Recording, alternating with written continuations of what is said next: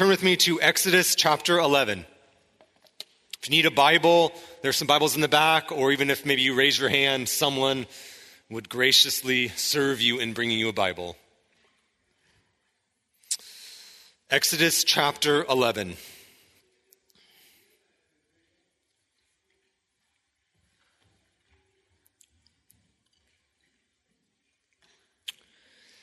I became a Christian in my early 20s, and when that happened, I, like many people I think, became obsessed with finding out what God's will was for my life. Not just in a sort of general abstract way, but down to the particulars, really specific.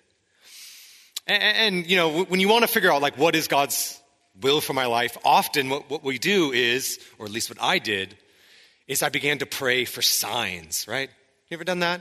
Right? I don't recommend this, but you just pray for that sign that it would be clear what God and His will is for our lives. Well, one particular morning, I'm a little ashamed to tell you this, but I was having a quiet time when I was 20.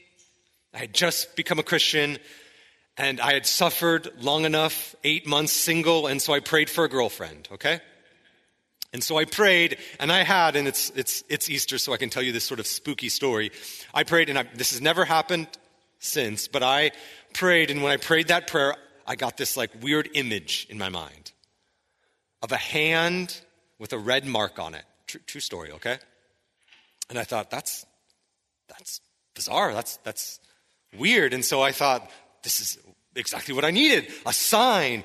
And so I ran to college. I sat in my first lecture, and I began to look at every girl's hands like a stalker, all right? And I started with the cutest girls and worked my way down. But by noon, no hand with a red mark on it. And so I thought, I'm just nuts. You know, I must have had some weird yogurt in the morning.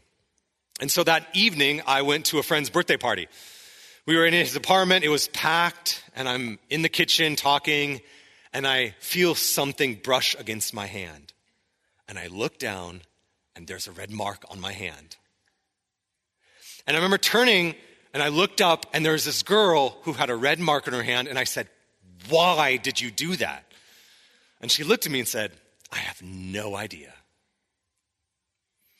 Okay. Now, I tell you that story not just because it's spooky and weird and odd, and it's nothing like that has ever happened to me subsequently. But I tell you that because I got the sign that I prayed for. But there's a problem, you notice in my story. Having received the sign, I now had to interpret the sign, okay? And there's two ways to interpret it. Option one, obviously God was calling me to date this girl. Option two, because the red mark was on my hand, God obviously wanted me to date myself, and I was supposed to stay single, okay?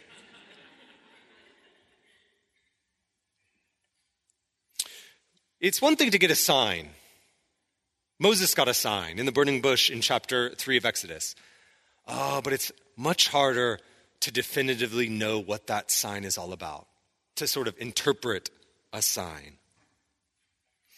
Now, the end of that story, we'll save for another time. Needless to say, it was not my wife, Lisa, okay? But we love signs, right?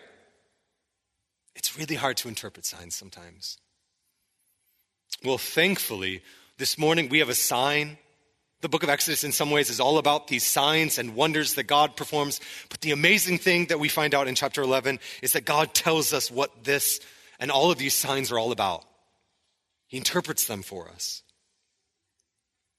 We've been studying in the book of Exodus, and we have gone through the first 9 plagues of 10 plagues. They're called signs, they're called wonders, they're called miracles, they're also called plagues.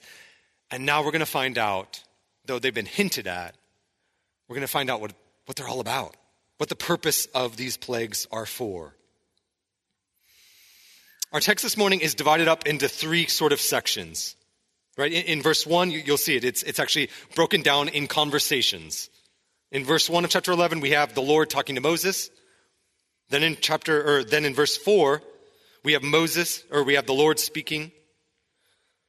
Then we have Moses speaking. And then in verse 9, we have once again the Lord speaking.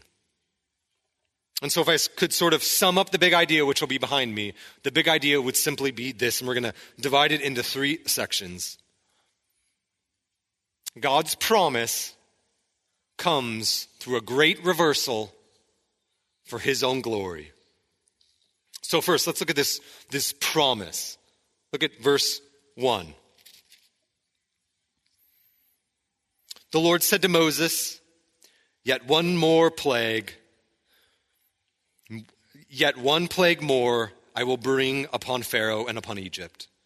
Afterward, he will let you go from here. When he lets you go, he will drive you away completely.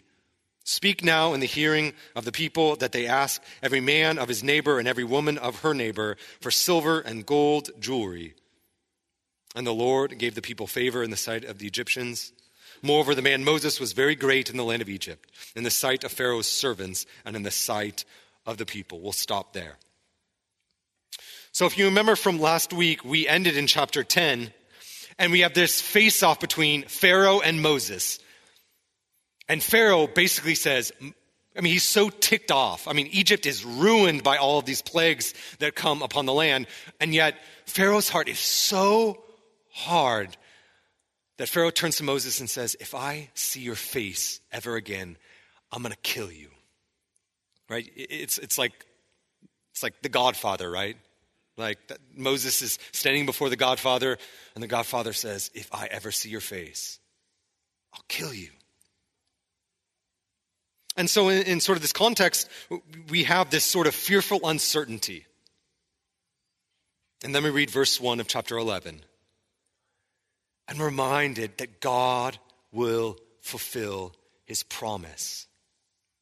That promise that we read of earlier in the book of Exodus, that promise to deliver his people that goes all the way back to Genesis. God's going to do it. He hasn't forgotten his promises. It looks like God's forgotten his promises. Just put yourself in Moses' shoes for a moment. 9 plagues have fallen on Egypt, and Pharaoh hasn't really done a thing. And so Moses is thinking, what else can we do?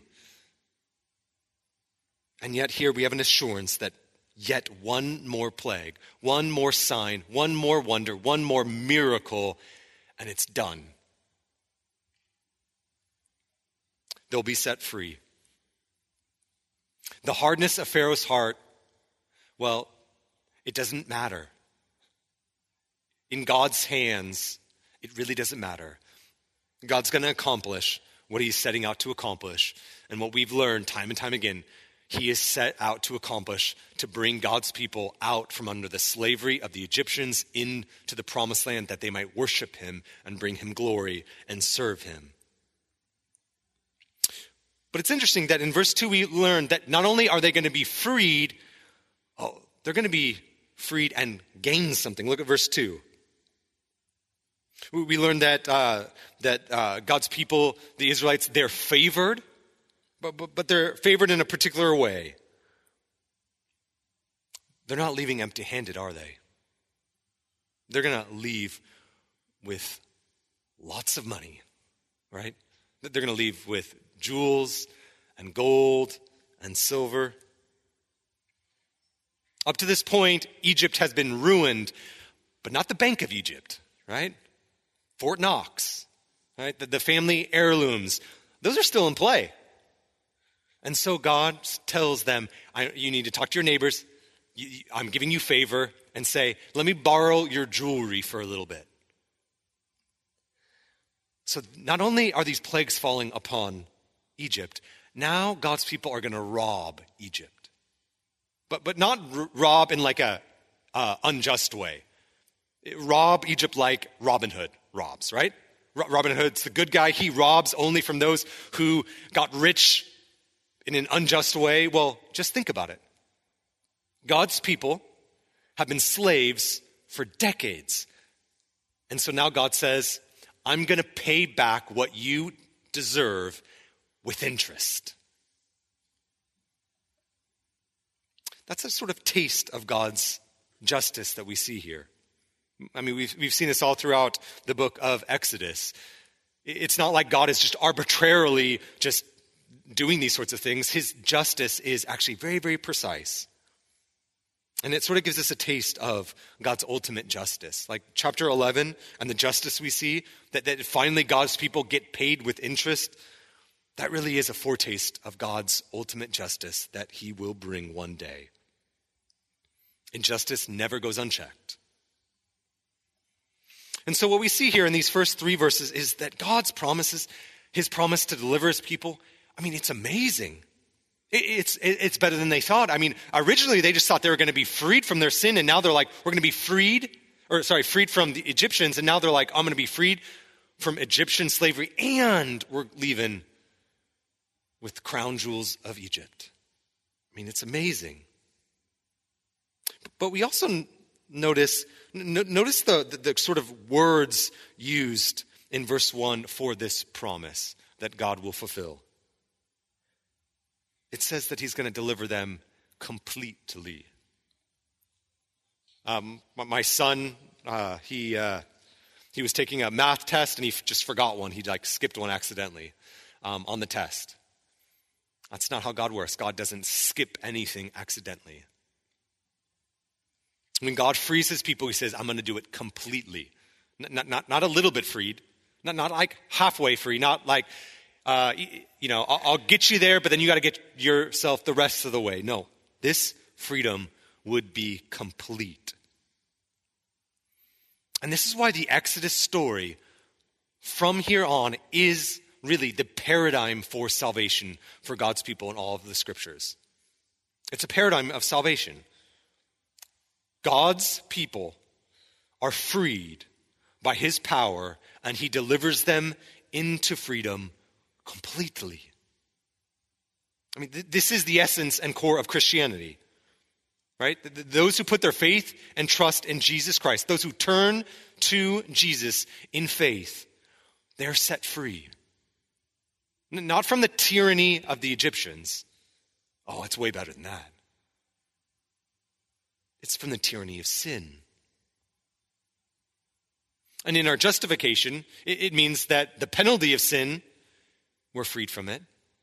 And then also in our sanctification, in our life as Christians, it means that we're freed from the power of sin. It's that whole Pauline kind of description in Colossians 1 when he says, in Christ Jesus, you are transferred from the domain of darkness into the kingdom of his beloved Son. You're no longer in the kingdom of darkness. Now, through Christ Jesus, you are freed and now live in the kingdom of his beloved Son. Which doesn't mean that we never sin. Of course we do. But it does mean sin's power is broken in our lives. So, just by way of application, if you struggle with assurance, that assurance like, how can I know for certain if I am a Christian? If I am unified with Christ? If I have been delivered from the tyranny of sin? If you're wondering or curious or struggle with that, well, I think the answer is here in our text. We don't go looking at external things. It's not like we should just spiritually navel gaze or just religiously nitpick ourselves and look at all these behaviors like, oh, that's where we find assurance. Actually, no, that's not, biblically speaking, where we find our assurance most fundamentally. It's as we look to Christ and his work. As we look to his work on our behalf, that's where we find assurance. As we daily and weekly and monthly and hour by hour say, yes, I believe that story. I trust in Jesus. I'm throwing my lot in with him. As we do that, that's where we can find assurance. As Paul would write, he who began a good work in you will carry it on to completion. There's our word. Until the day of Christ Jesus. And God's not going to give up on us. If he started that good work of salvation, he will finish it in your life. You can be assured of that. As God's people could take this promise to the bank, we can take that promise to the bank as well. So first, God's promise comes Now, I want to look at a great reversal that we see starting in verse 4. Look at verse 4 with me. So Moses said, "Thus says the Lord, about midnight I will go out in the midst of Egypt, and every firstborn in the land of Egypt shall die. From the firstborn of Pharaoh who sits on his throne, even to the firstborn of a slave girl who is behind the handmill, and all the firstborn of the cattle. There shall be great cry throughout all the land of Egypt, such that there has never been, nor ever will be again. But not a dog shall growl against any of the people of Israel, either man or beast, that you may know that the Lord makes distinction between Egypt and Israel. And all these your servants shall go down to me and bow down to me, saying, Get out, you and all the people who follow you. And after that I will go out." And he went out from Pharaoh in hot anger. So last week we talked about how the plagues, the first 9, they flowed in cycles of 3, like a drum beat. And if you remember, most of the judgments, these plagues came with warnings. Like the 7th, when hail came, they were like, tell everyone to take cover, right? Egyptian, Israelite, take refuge, hail's coming. But now there's a last sign, a last judgment, and there's no place to hide. There's no warning. Verse 4, look at this last sign that would be enacted in Egypt. And look at who is doing it. This time it's not Moses. It's not Aaron. This last sign and wonder, God would take care of himself. Verse 4 says that God would, around midnight, walk in their midst. Now that's eerie sort of language, right? It's a reminder sort of Adam walking with God in that beautiful Edenic language. Only this isn't good news. This isn't Edenic language. This is like Grim Reaper language.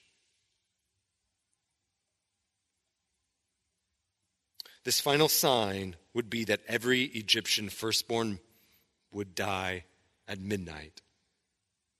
Verse 5, from Pharaoh's son all the way to the lowliest, right? A servant girl, at her mill. So it's a merism, right? It's from the greatest to the least. The greatest being Pharaoh and the least to being a slave girl and everyone in between. No one can hide. From the weakest to the strongest, the richest to the poorest, and everything in between, nowhere to hide. I mean, even the cattle have nowhere to hide. And here we see no offer of redemption yet, just judgment. Now, it's hard to wrap our minds around this last sign. I mean, it's horrific. There probably is no greater horror or pain than losing a child. And in some ways, I think we're meant to be horrified. Because, and we're going to get there next week, but this is the price of redemption. I mean, this all points to what we need in redemption, which is the death of a son. And yet in the midst of this last plague, as horrific as it is, the author's clear that the fortunes of God's people are turning. And I just want to point out 3. They're like ironic turns of divine poetic justice. In chapters 1 and 2, remember, Israel is just multiplying. And they're growing really fast. And Pharaoh and Egypt is like, they're growing too fast. We don't know what to do. Let's kill their children. And they enact that judgment. And so now what happens here? Now it's not Israelite children dying. Now it's Egyptian children dying. And then you can remember in chapter 1 and 2, in light of this, right, Israel's cries, they mourn, they lament, and their cries are just heard in the lands, and they're heard all the way up in heaven by God. But now do you see the turn? Same language. it's no longer Israel that's crying and weeping and lamenting. Now it's Egyptians that are crying, weeping, and lamenting. And then the third sort of turn is in verse 8, right? But before Israel went and they fell down amongst Pharaoh and the leaders in the land, and now they are falling down at God's people. It's a reversal. When this judgment falls on them, there's a turn, there's a twist. Egypt is going to learn something, aren't they? And this is a hard lesson that Egypt is going to learn. We see that in verse 7. When this judgment falls and is enacted by God, Egypt's going to learn, verse 7, that God makes distinction between God's people and not God's people. Do you see that there in verse 7? Now, I want to pause here and just think through for a moment. I mean, what is this distinction based on? And to answer that question, I want to kind of think through what this distinction is not based on the text. And we know that it's not based on class, riches, right? The rich and poor are both judged. So what wealth can do many, many things. One of my friends during COVID, he didn't want kind of COVID to ruin his kids' education. And so he and 5 other families hired a full-time teacher, paid her a full-time salary, and then made their basement into a full-time school. And they had school for their 5 kids, and they didn't miss a beat. I mean, wealth can, in some ways, could have made COVID not very uncomfortable. But wealth can't help you here, can it? Doesn't matter how much money, wealth couldn't buy you out of this judgment.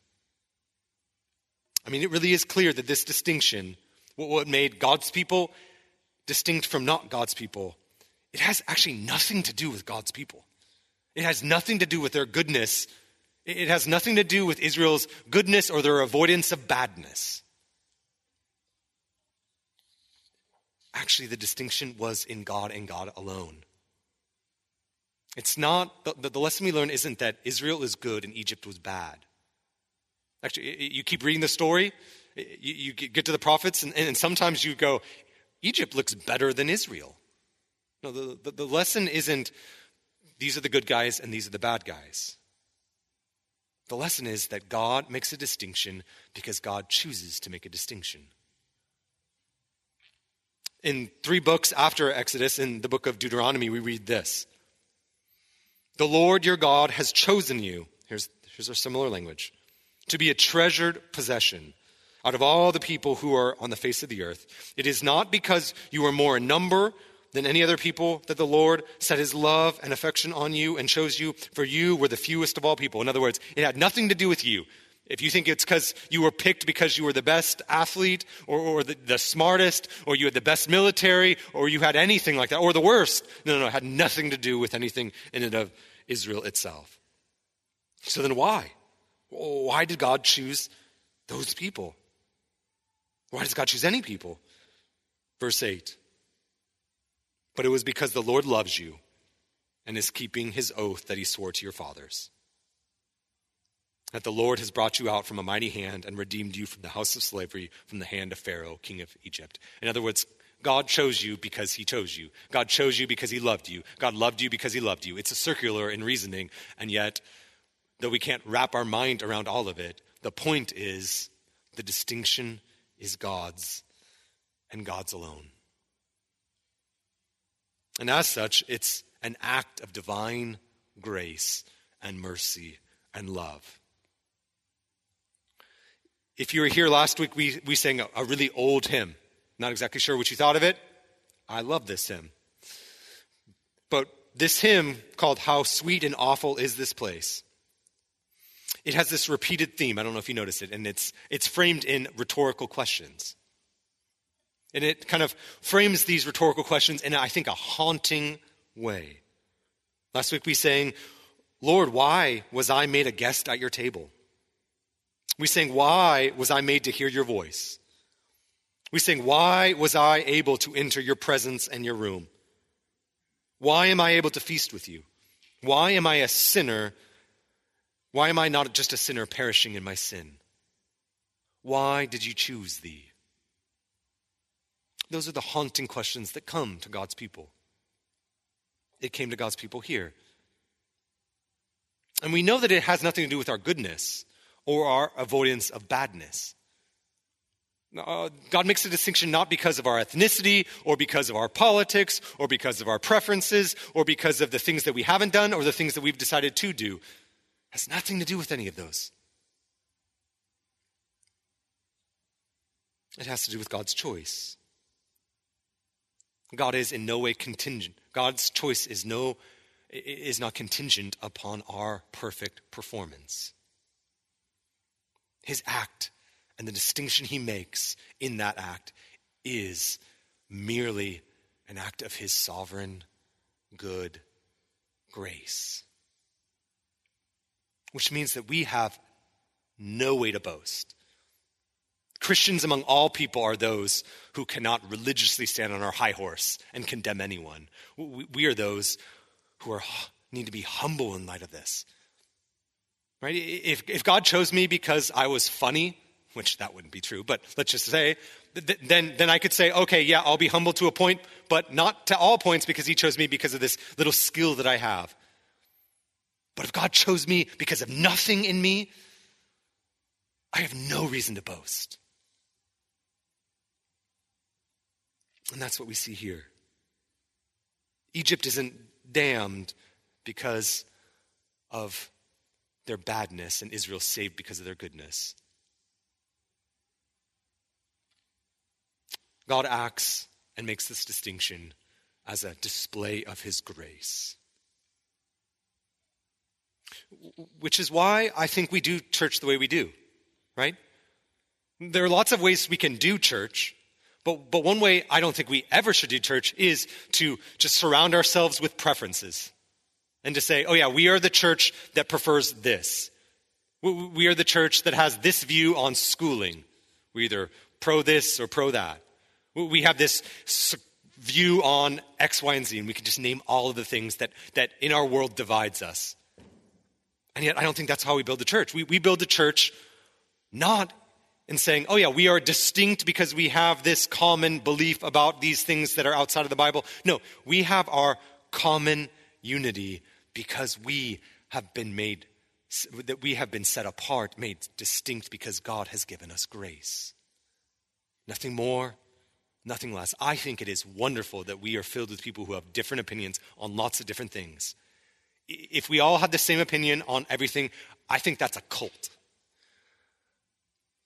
We should have different preferences, different views on various things, because that reminds us.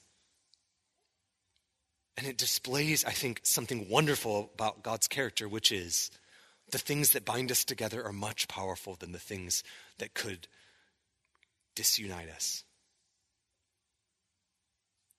So lastly, let's look at the last two verses. We've looked at the promise. We've looked at this great reversal. It really is the gospel reversal, right? But then lastly, let's look at the purpose of all of these signs. Then the Lord said to Moses, Pharaoh will not listen to you, that my wonders may be multiplied in the land of Egypt. Moses and Aaron did all of these wonders before Pharaoh, and the Lord hardened Pharaoh's heart, and he did not let the people of Israel go out of his land.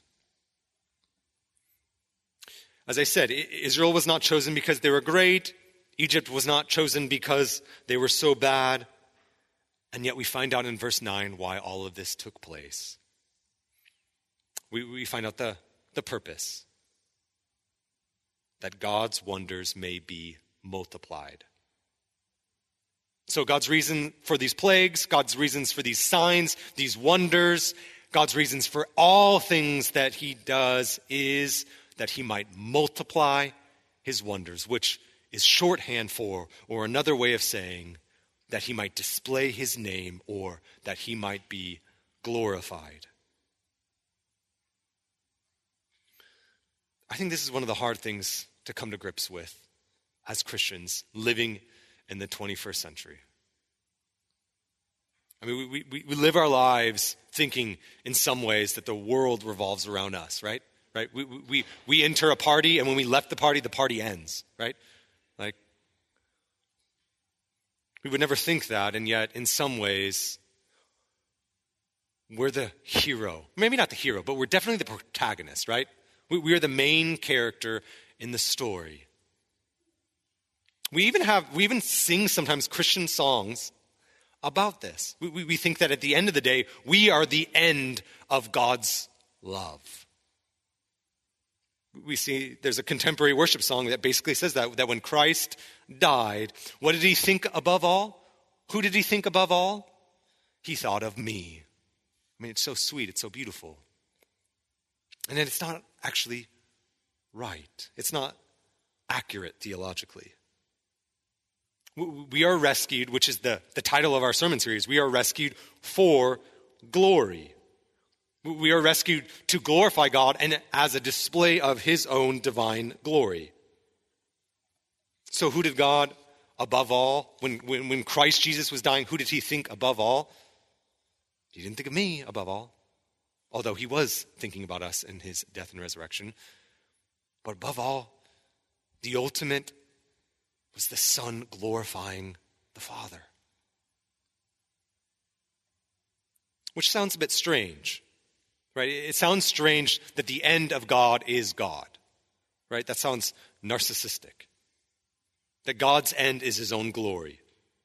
But this is a really good thing. Actually, it's a very necessary thing, because if the purpose was me, then in some way God would be contingent on me. God would be dependent upon me, and therefore God would cease to be God. So we can't de-God God. He isn't contingent on any of us. He is, if he is the creator God, if he is the infinite Lord, the sovereign Lord, then he is at the center of the universe. He is the center of whatever he does. Or to use the language of the text, God does whatever he does in order to multiply his wonders, to make his name great.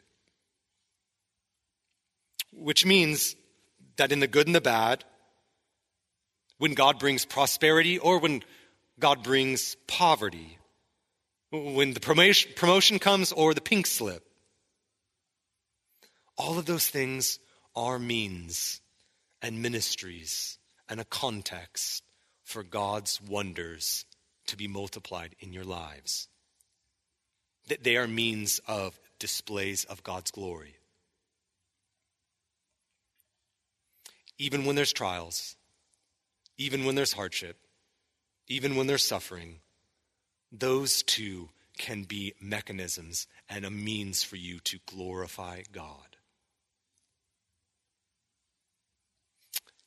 When we're suffering, when we're uncomfortable, when things don't go our way, it's not as if God's goodness is in timeout. No, it's just another season, I think a greater season for us to magnify his wonders in our lives. Because that's how wonders work. That's how signs work. Signs work not just when things go right. Actually, signs are on its greatest display when things go wrong. And the reason I know this is because I'll give you one more sign, one more ultimate sign, and it has nothing in one sense to do with me. The ultimate sign actually came, and we know about it in the Gospel of John. If you've read the Gospel of John, the fourth book in the New Testament, some people call it the book of signs. And in the Gospel of John, there are 7 signs, and they're all pointing to the same reality that Jesus Christ is God's means of delivering his people through judgment, which we see here, right? Salvation came through judgment. And in all of those signs and all those wonderful things, think of Jesus turning water into wine, bringing manna from heaven.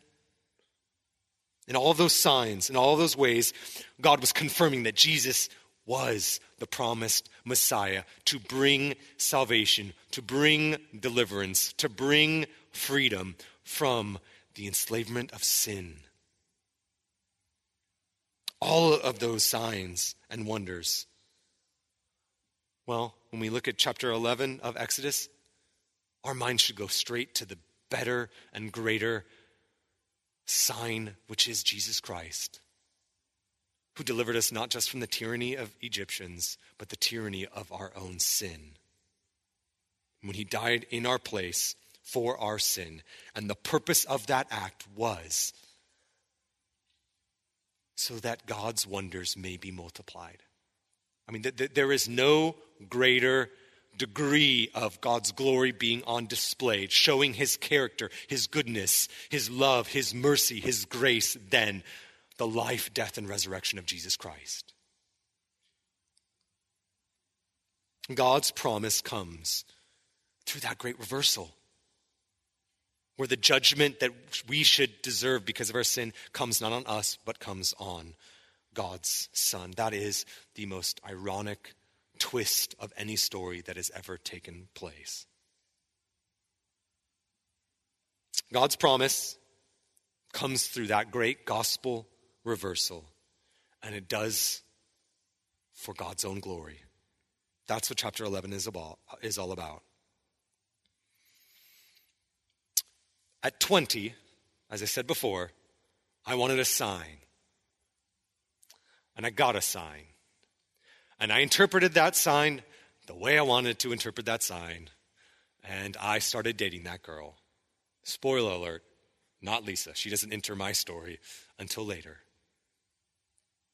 But here's the amazing thing.